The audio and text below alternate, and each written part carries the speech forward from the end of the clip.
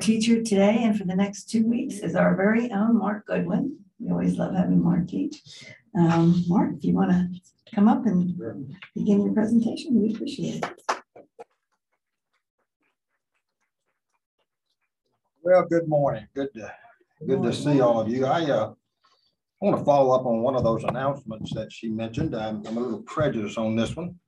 One of those Bible studies that will begin this week is being taught by my wife, Debbie. And it's a class for ladies. Begins tomorrow at 9:45 in the main sanctuary building, room 250. It's a study on the wife of Abraham, Sarah. And it's entitled Seeking Her Place and Finding God's Grace. If you have any questions about this, just talk to Sarah Beecham. She's already been through this course with her neighborhood Bible study group, and so she can tell you about it. But I'm a little prejudiced. I'm a little upset they won't let men go. But anyway, just whatever. I want to begin with 2 disclaimers this morning, okay? The first is, if I cough, don't get nervous. I've had 2 COVID tests this past week, and both were negative. I simply have the residual effects of a cold, and I feel fine. I just sound terrible sometimes, okay? So don't get too nervous. The second disclaimer, and this is for all of you who are participating with us today. It's a large group online. You're here by Zoom rather than in person. And many of you are having to self-isolate because of health issues or health vulnerabilities. And we want you to know we support you. We know you'd be here if you could. You'd love to be here. And we're grateful for Zoom and the ability to have you participate. Now, the reason it's important for me to say that, as I talk about the importance of worship, I'm going to talk a lot about the need for in-person worship, that we gather and be together physically. In no way is that a criticism of our Zoom people, okay? They need our support. They don't need our criticism. They're doing what they need to do and should do, okay? Just want to get that out there so that you understand. As I was preparing for this series on worship, I came across the following surveys that I found to be quite disturbing.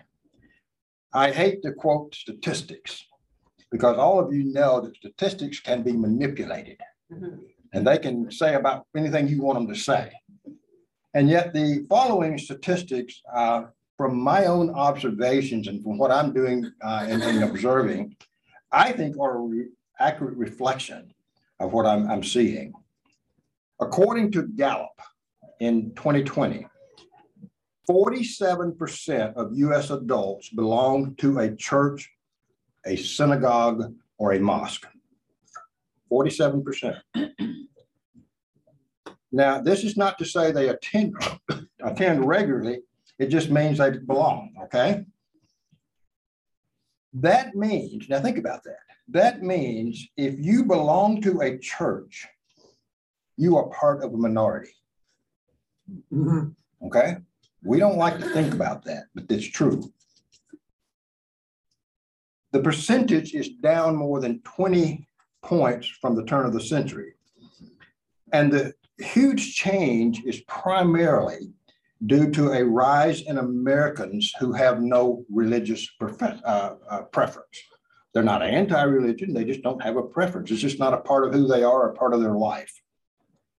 And here's what I find even more disturbing.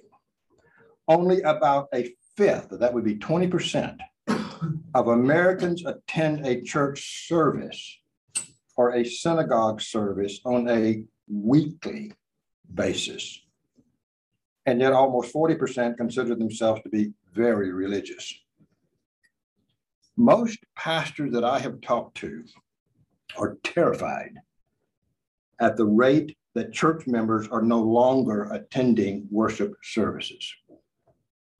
This is happening in all denominations and in all 50 states. We are facing a crisis of faith unlike anything our nation has ever experienced.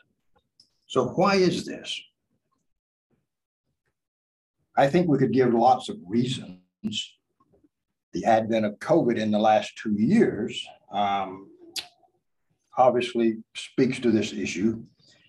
But the truth is, this decline preceded COVID. COVID has only accelerated it. It's not a new problem. Believe it or not, the early church even had to deal with this somewhat in a few of their congregations. Now, admittedly, in the first century, there was an explosion of growth within the church, but there was also exceptions in the New Testament. Listen to the writer to the Hebrews when he said, "And let us consider how we may spur one another toward love and good deeds, not giving up meeting together, as some are in the habit of doing, but encouraging one another, and all the more as you see the day approaching." Now, if anyone had a convincing argument against attending in-person worship services, it would be those early Christians. Their very lives, their family lives, were literally threatened if they dared to gather with other believers to worship. Persecution was widespread, and it was severe. Yet gathering in with others to sit in the presence of the risen Lord was so important to them that they dared face the consequences. So back to the earlier question, why are we facing such a drastic decline in worship service attendance nationwide across most denominations? Now, at the risk of being oversimplistic, I have come to the conclusion that many very sincere church members do not know what true worship is, and they do not understand why it's absolutely vital to the health of anyone who seeks to be a follower of Christ. Church members often feel that corporate worship is important, but it's not essential. I beg to differ. It is essential. Any pastor of any denomination can tell you that in the past 2 decades, volumes and volumes of materials have been written to revitalize worship. There have been many, many solutions, so to speak, offered, but few, if any of them, are working. Most of the materials that I have seen directed toward making confronting this issue is about making worship more exciting or more experience-centered or more entertaining. As one put it, the effect has been like putting a heart patient on a high cholesterol, high salt diet.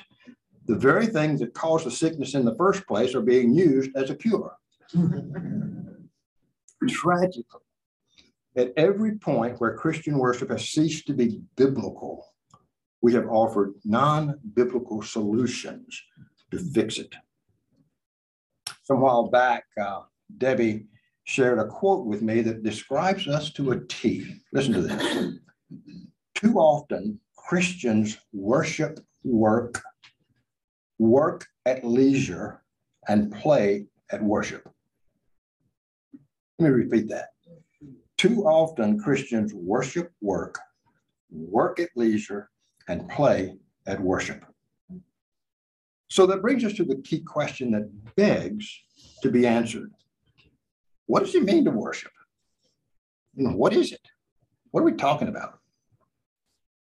In the book of the Revelation, and Sandy read from it earlier, we're given a glimpse of the greatest worship service that ever took place or ever will take place. The scene is the throne of God in heaven, and the host of heaven and the host of earth are gathered to participate in this great worship service. And Jesus Christ, who in this case is called the Lamb of God, is standing in the center of the throne.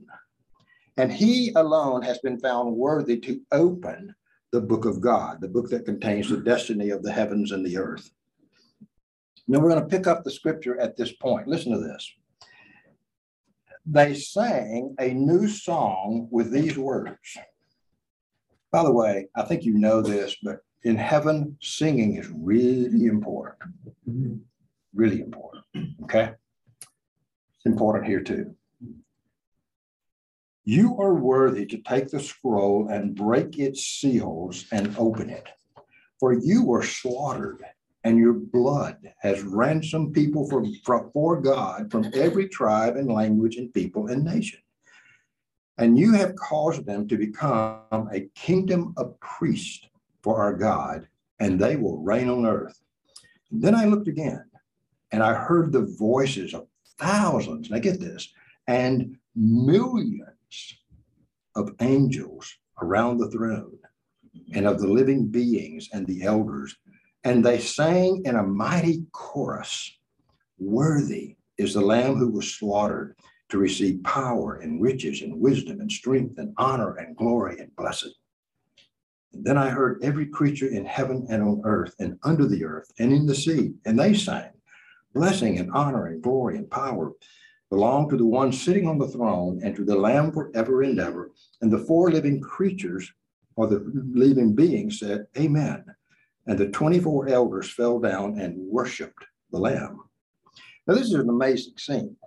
It's a beautiful scene. But there's one fundamental reality of this great worship service that we have to observe and understand. And here's the question. Who are the participants? And who is the audience? Who are the actors, so to speak? And who is the spectator? Is it the Lamb? Or is it the congregation who's doing the work? It's not the Lamb. Rather, it's the congregation. This is the crucial point that must be rediscovered if we are to rediscover the meaning and vitality of Christian worship. The philosopher Soren Kierkegaard was correct when he said this about worship. God is the spectator, the audience, so to speak. We are the performers. We who lead worship services are the directors who, together with the congregation, retell the gospel story, proclaim the eternal message, offer our thanks, our praise, and our obedience. So here's the crucial point that we've got to rediscover. The focus is not the congregation. It's not our needs. The focus is on God. He's the one who is the center of attention here. Three great truths present themselves in this passage of Scripture. Here's the first. The first has to do with the meaning of worship. I love the observation of Anne Lamott. Quote, "The difference between you and God is that God doesn't think he is you."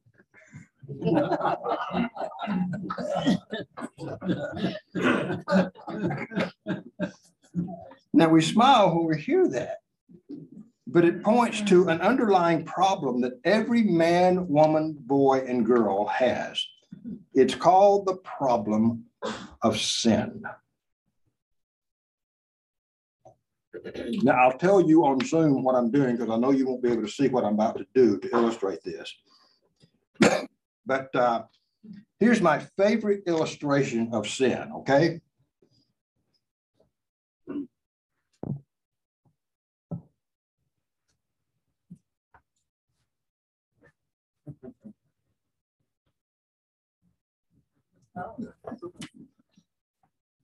For those of you on Zoom, I just wrote on the board a little S, a great big I, and a little N. Okay? The essence of sin is life with me at the center. It's all about me. I am the one in charge. I am the one who matters most. It's all about me, and I. And understand that all expressions of sin have their origin in this attitude of self-centeredness. What is best for me? What meets my needs? I am the one who counts. I am the one in charge. Worship of God is the antidote for sin. Think about that. Worship of God is the antidote for sin. To worship means to turn from focusing on me and begin focusing on God. It means seeking His will rather than seeking my will. Now help me out here. What is the biblical word for turning from sin and turning to God? What is that biblical word? Repentance. Yeah. Repentance. It really disturbs me how infrequently we hear about repentance today. You just don't hear about it. But it was the message. You go back and read the New Testament. It was the message of John the Baptist and Jesus. That was the core message that they had. Repent. In other words, quit doing this and start focusing on God. The first three words of the Song of the Worshipers in Heaven that were in verse 9, they're a beautiful summary of worship. You are worthy. Our English word for worship comes from the Anglo-Saxon word worthship. It means to declare God's worth.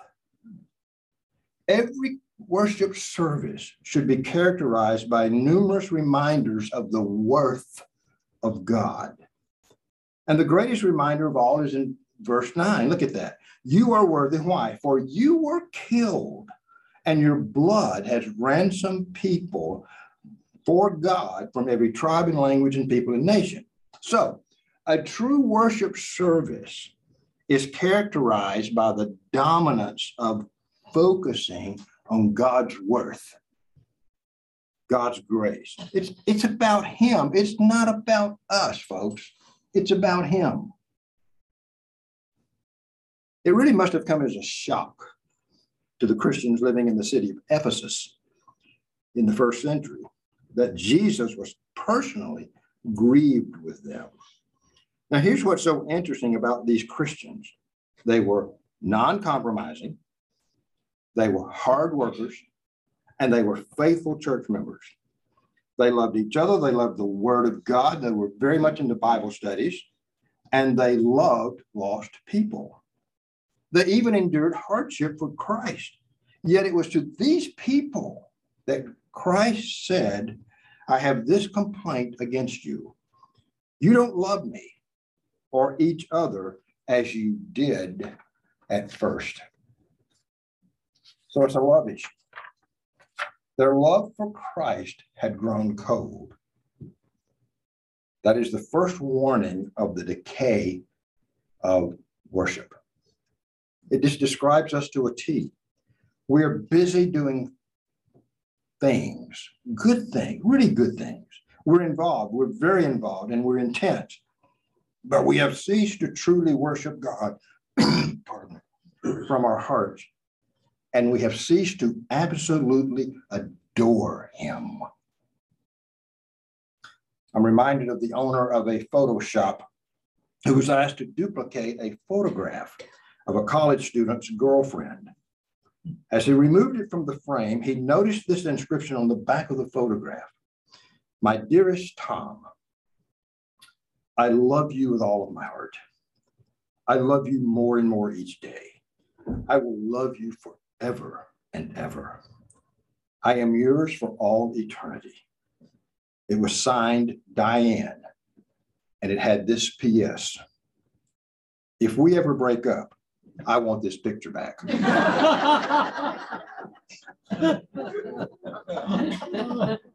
That sounds a little bit the way we treat God. God commands us to love him with all of our hearts, okay? And but we kind of say, okay, we love him, but, or we love him yet.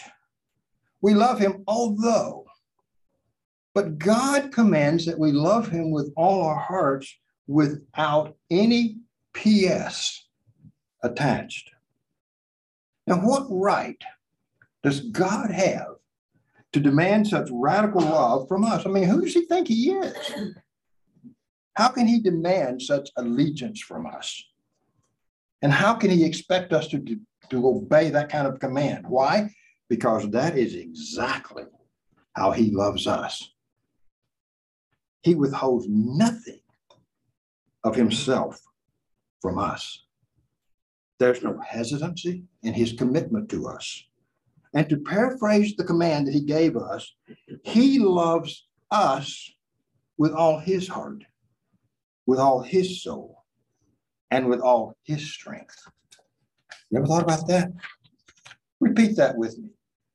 He loves me with all his heart, with all his soul, and with all his strength. That is good news.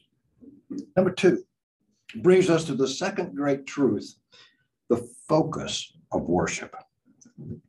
Christ stands at the center, not the congregation, nor the people on the platform. True worship is God-centered, not man-centered. A rediscovery of this one truth by the churches of America would revolutionize our nation. Many churches today offer a man-centered gospel. Let me prove it to you. Listen to how we talk. We talk about the worship experience. And the experience referred to is not how Christ experienced our praise and thanksgiving, but rather how we have come out of this feeling good. We speak about enjoying this or that as though it's done for our sake. Our prayers are even man-centered. We say, Lord, bless my job, my family, my neighbor, my dog. And then we have the nerve to close it with, for your sake, amen. Now that prayer, that's okay to pray that, but don't say it's for Jesus' sake. It's for our sake. Let's just be honest about it. You remember the order of the Lord's Prayer? The first half of that prayer concerns giving to God. Hallowed be thy name. Thy kingdom come. Thy will be done. And then after we give God the honor and the praise he deserves, then and only then it says, give us our daily bread and forgive us our debts and so forth. It's okay to pray for those things, but they're not primary. He is. So first there must be praise and worship and submission and adoration. And then in that context, God bids us to come to him with our needs and our cares and our concerns. Now, we learn from this passage that I read to you from Revelation that the primary activity in heaven is worship. Did you know that? So when we pray, may your will be done on earth as it is in heaven, we're actually praying that worship would become the primary activity here. In other words, what is happening in heaven would start happening down here. I mean, why would we want to go to heaven and worship if we don't make worship a priority here? All you Baptists say amen. Amen. Oh, okay. I know you Methodists aren't going to, but I just want to make you. That's terrible, isn't it? Why do you guys put up with me? I don't even know. I lost my place. Isn't that terrible? Anyway, what the church is doing right now in heaven is what the church ought to be doing on earth. That's what he taught us to pray, okay? Unfortunately, our worship often is not like worship in heaven. And I'm not speaking of RUMC, okay? I'm not. I'm talking about the church in general. Too often our music, and I'm not talking about here, is man-centered. And I'm not talking about the style of music. That to me is irrelevant. That's not the issue. In the Bible, songs were dominated by excitement and awe of God. Okay? That's what they got excited about. And today's songs are dominated by excitement and awe of the performers and the musicians. And that goes for all styles of music, from the most liturgical to the most contemporary. Again, I'm not referring to a style of music. I'm referring to the focus of the music and those who do it, okay? We have too often ceased performing to God and have instead performed to man. So in true Christian worship, Christ stands at the center, not the congregation. We are the participants, and we're offering praise to him. So the question that every Christian worshiper should ask on the way out to the parking lot every Sunday morning when you're leaving the worship service is not, what did I get out of it? But rather, how did I do? How much did I praise God? How much did I adore him? How much did I worship him? How did I do? For we are the performers. God is the audience. Notice verse 10. You have called them to become God's kingdom and his priest. Priests don't receive service, they give service.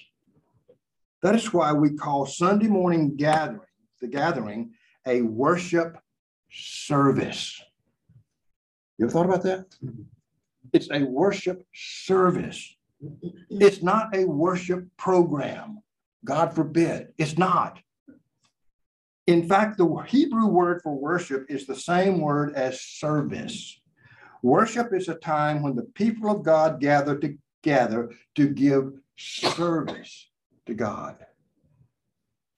Isn't it amazing how we turn that around?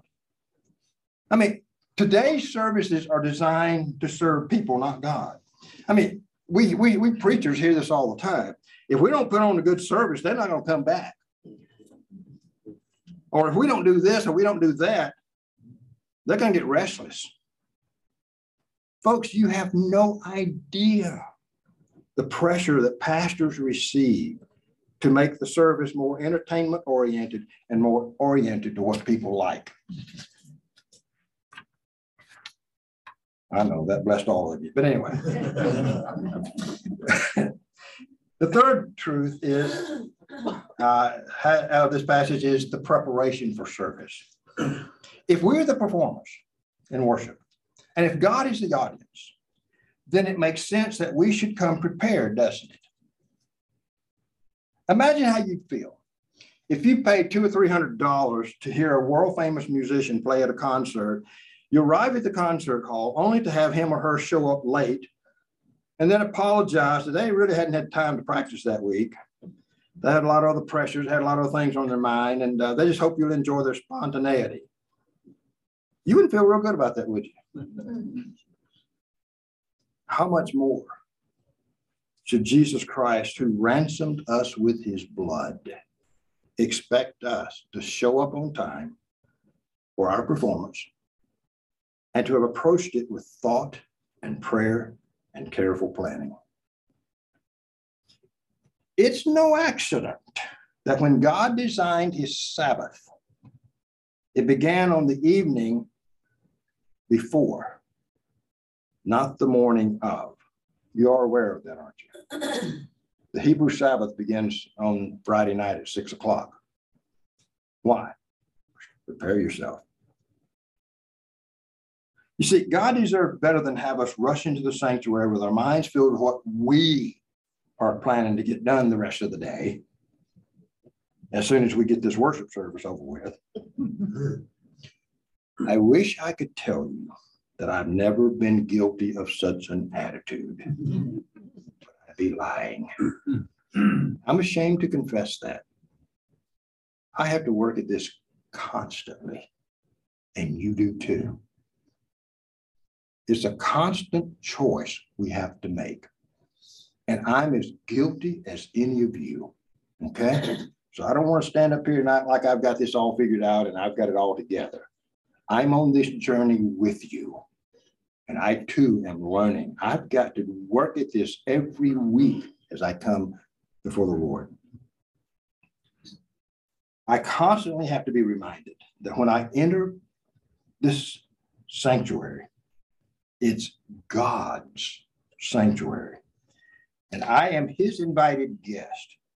I have to come to focus on him and give service to him.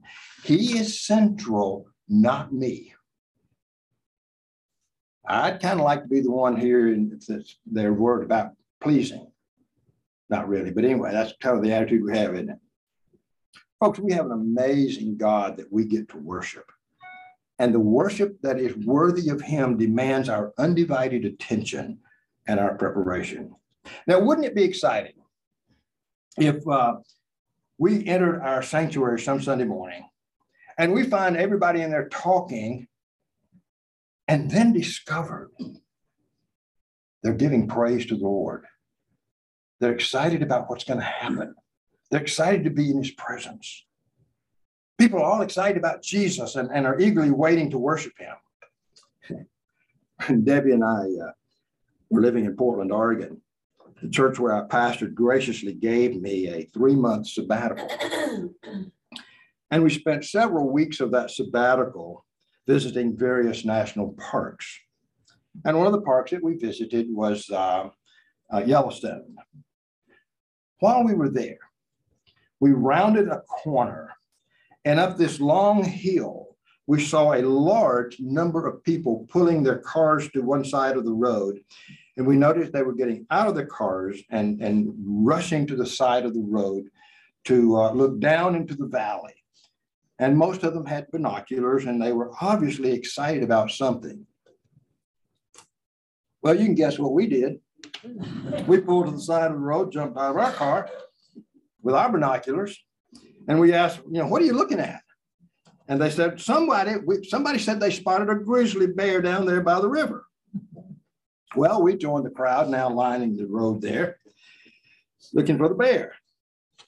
One dear lady from Tennessee with a heavy Southern accent was saying, I can't see him. Another one said, well, I think I see something near that dead tree. We got to understand, if you've been there, there's only about 5,000 dead trees across that valley. We were all really envious of this one couple who had this powerful telescope on a tripod aimed at the bear. Now, all we could see was this dark black speck that we thought might be a bear. But she's over there describing the antics of the bear. Oh, she said, he's rolling on his back. Now he's looking around. I became a bit cynical when she said, he's now scratching his left ear. Well, about that time, the woman from Tennessee said to her husband, I want one of them things. I never did see the bear. I had binoculars. I'm still not sure there was a bear. All I know is a crowd had gathered, and they got very excited because someone with certainty said that there's a bear out there. And that scene was repeated over and over again. I can't tell you how many times we got out of our car, joined a group of people who were straining to see a bear. That whole experience got me to thinking, what would happen on Sunday mornings if we gathered to worship and a few people actually were intensely looking and listening for Jesus? What if a few people actually came with the expectation they're going to hear a word from Jesus? What if we were as intense and purposeful in our preparation as that couple were who purchased that expensive scope and tripod? I think I know what would happen. A crowd would begin to gather. They would ask us the same thing that we were asking the people who were looking through the scope. What do you see? What's he doing? Does he see us? Do you think maybe I could see him too? There's a beautiful, beautiful characteristic about our God. As we do service to him, as we worship him and adore him, he does not remain as an idle spectator. And he's not a harsh critic. He graciously and mercifully pours out his blessings upon us.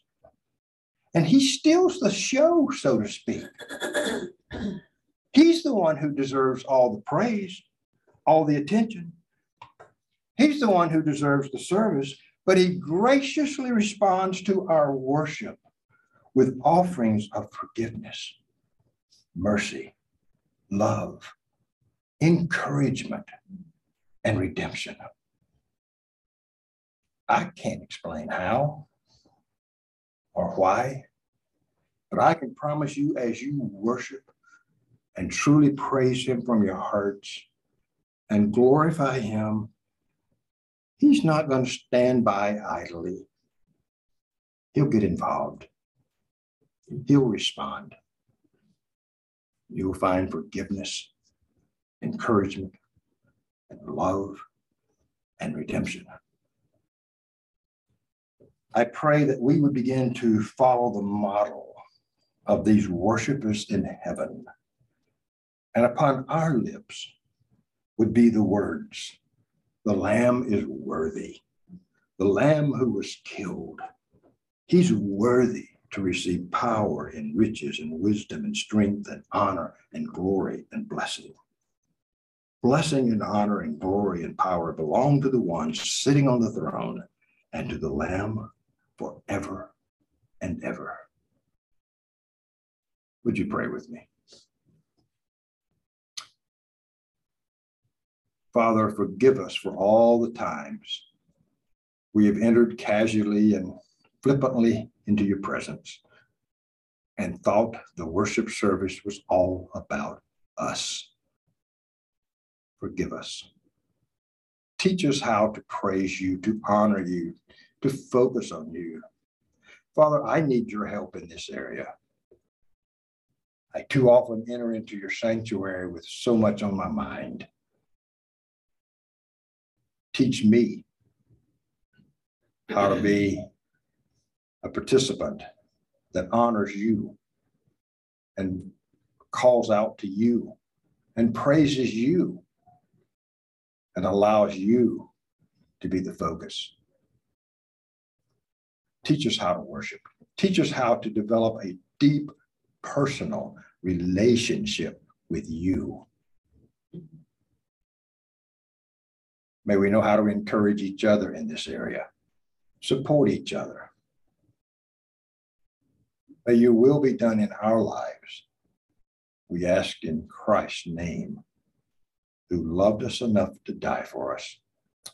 Amen. Amen.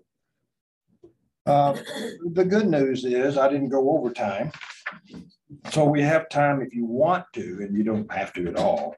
If you have questions or things that you want to comment about, or clarifications or disagreements or whatever, we'll take just a moment. I won't take long with this, but anyone, you've got a question, you've got a observation that you'd like to make. I just know that I feel very deeply about it. Yes. Numbers are definitely going down. Yes. No question about that. What's the strategy or best way for a person like me or a person over there or a person? How do you put more people in the place of worship? Yeah, the question is for you on Zoom, how do we as individuals, with the declining numbers that we see, how do we help turn this around? I think the first obvious answer is that all of us make it a priority to become worshipers, okay? And I think as we become worshipers, not just idle observers, but willing participants. And here's the strange thing. Two people can be sitting side by side and they look from the outside that they're identical in their response, okay?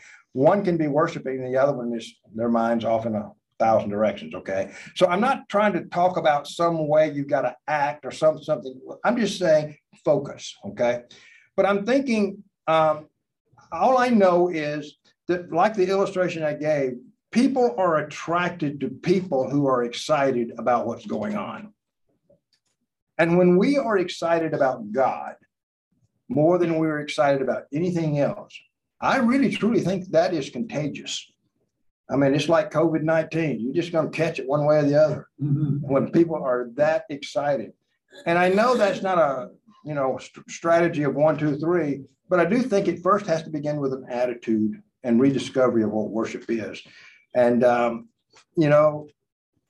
as I said, I need this as much as anybody, but I really do think a rediscovery of worship would truly create questions in people's minds. For instance, I'm convinced that God gave us the sacraments to create questions. Now think about this. If you are a non-believer and you have no idea what baptism is, and you see someone baptized, whether it's through immersion or sprinkling or whatever, you got questions. What in the world is that about? And they're designed to create questions so that we can give answers and testimony to the grace of God. The same is with the Lord's Supper. Think about a secular person who's never been to church. They don't have any idea what's this deal you eating and drinking this.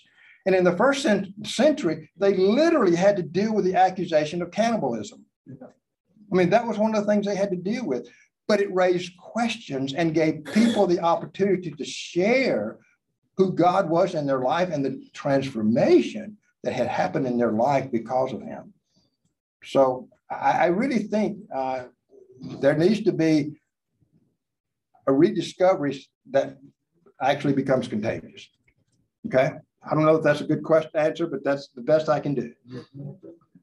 Anyone else? You got a question or comment or observation? Anybody? Yes, right here. Mark, I love listening to you. If ever you have a doubt about the worth of what you do, I want you to forget it. You are valuable and just love this. Yeah, I'm not going to repeat what he said over the Zoom, but it was very nice. Sorry about that. Okay, thank you, and I appreciate that. And you're very kind. You're very kind. Other questions or observations that you'd like to make? Anyone? Yes. Mark, I think a lot of our music, agree we are entertained. But a lot of our music also is an expression of praise. Oh yes. Oh yes. And that gets to me like nothing else. Yeah. Let me tell you something, and this, part of this is just because I'm an emotional person. Okay. One of our first Sundays to attend RUMC. Okay, when Debbie and I first came. One of the first time it brought me to tears, and I'm wimpy anyway, but it brought me to tears when the congregation was singing, because it had been so long since I'd been in a church where you could actually hear other people around you singing. And it just got to me that we were all uniting our voices to God in praise, and collectively we were honoring him. And I love that. I hope we never lose the art of congregational singing. That's what's going on in heaven. I'm going to make some of you mad saying this, but I don't think there's any worship teams in heaven. There are lots of choirs in heaven. What's the point? The goal is to get everybody involved. In heaven, they're not, standing around watching. They're participating. And the choir, one of the roles the choir plays, which I love, is to prompt us to sing. When the choir sings out during congregational singing, it helps cover up my mess, and I can, I sing too. And I love that. I love that. So they are actually prompters. They are helping us do what we should be doing. And I love that. But when it's You can't hear the congregation. And that's enough of that. Anybody else? Just right here and then back there. Yes. Many of the more charismatic things, Uh-huh. which are grown. Sure. Sure. When they sing, they raise their hands. Uh-huh.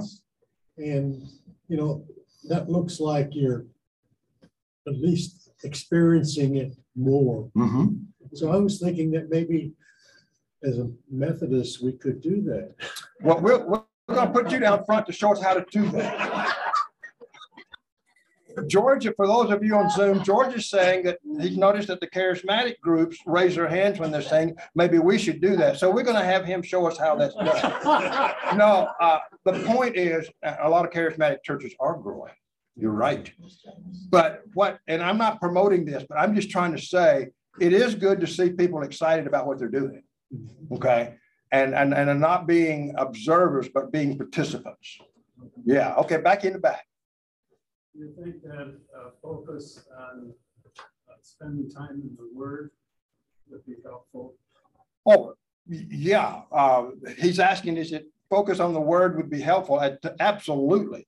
But it's how we approach Scripture that's very important. Those of you who went to the retreat, you know, we did a whole session on Bible study. You remember that? And the critical thing in Bible study is to approach it with the expectation that this is God speaking to me. I'm not going to examine this and decide whether or not I like it. I come into his presence for him to talk to me, to instruct me, to convict me, to enlighten me, to forgive me. So yes, God's word is central to all spiritual growth. And worship actually is the response to God's word. God has spoken, and we're going to respond in praise and obedience and adoration. Pardon me. But yeah, you're right. Absolutely. The word of God is absolutely central. Yeah. But we have to see it as him speaking. It's not something static. It's God himself speaking to us through his Holy Spirit. Yes, over here. Yes. Following up with George's question, it seems like some of the churches that are growing, a few minority that are non-denominational churches. Yeah, I really, he's saying that a lot of the churches that are growing seem to be non-denominational churches. You know, I don't know how to speak to that. I do know that sometimes we get so bogged down in bureaucracy. We get so bogged down in non-essentials that we forget our primary mission, our primary good. So I'm not promoting either one. I'm just saying, I'm convinced that revival can happen in any church, you know, and may God bring revival to denominational churches as well. We need it in all of our churches. Yeah. Yeah. Any other questions before we bring this to a close? I appreciate the way you listen. You've been very kind, very gracious. And thanks to those of you on Zoom this morning. I probably have as many on Zoom as we do in the class this morning. And I understand that there's a lot of sickness going around. I mean, a lot of people are sick, and I appreciate you guys being with us this morning. Anything else before we go? God bless you. Okay, thanks. Okay. Are you back up, or what are we doing? No, I don't even want to come back. Okay, okay. I will though. Okay.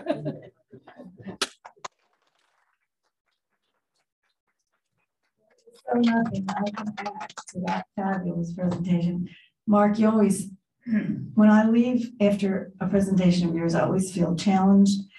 I always feel like I've learned so much, and I'm seeing things in such a different way. I think I speak for everybody in saying that was extraordinary, as Bill said, and we thank you, and we can't wait to see you back for the next 2 weeks. Thank you, thank you, thank you.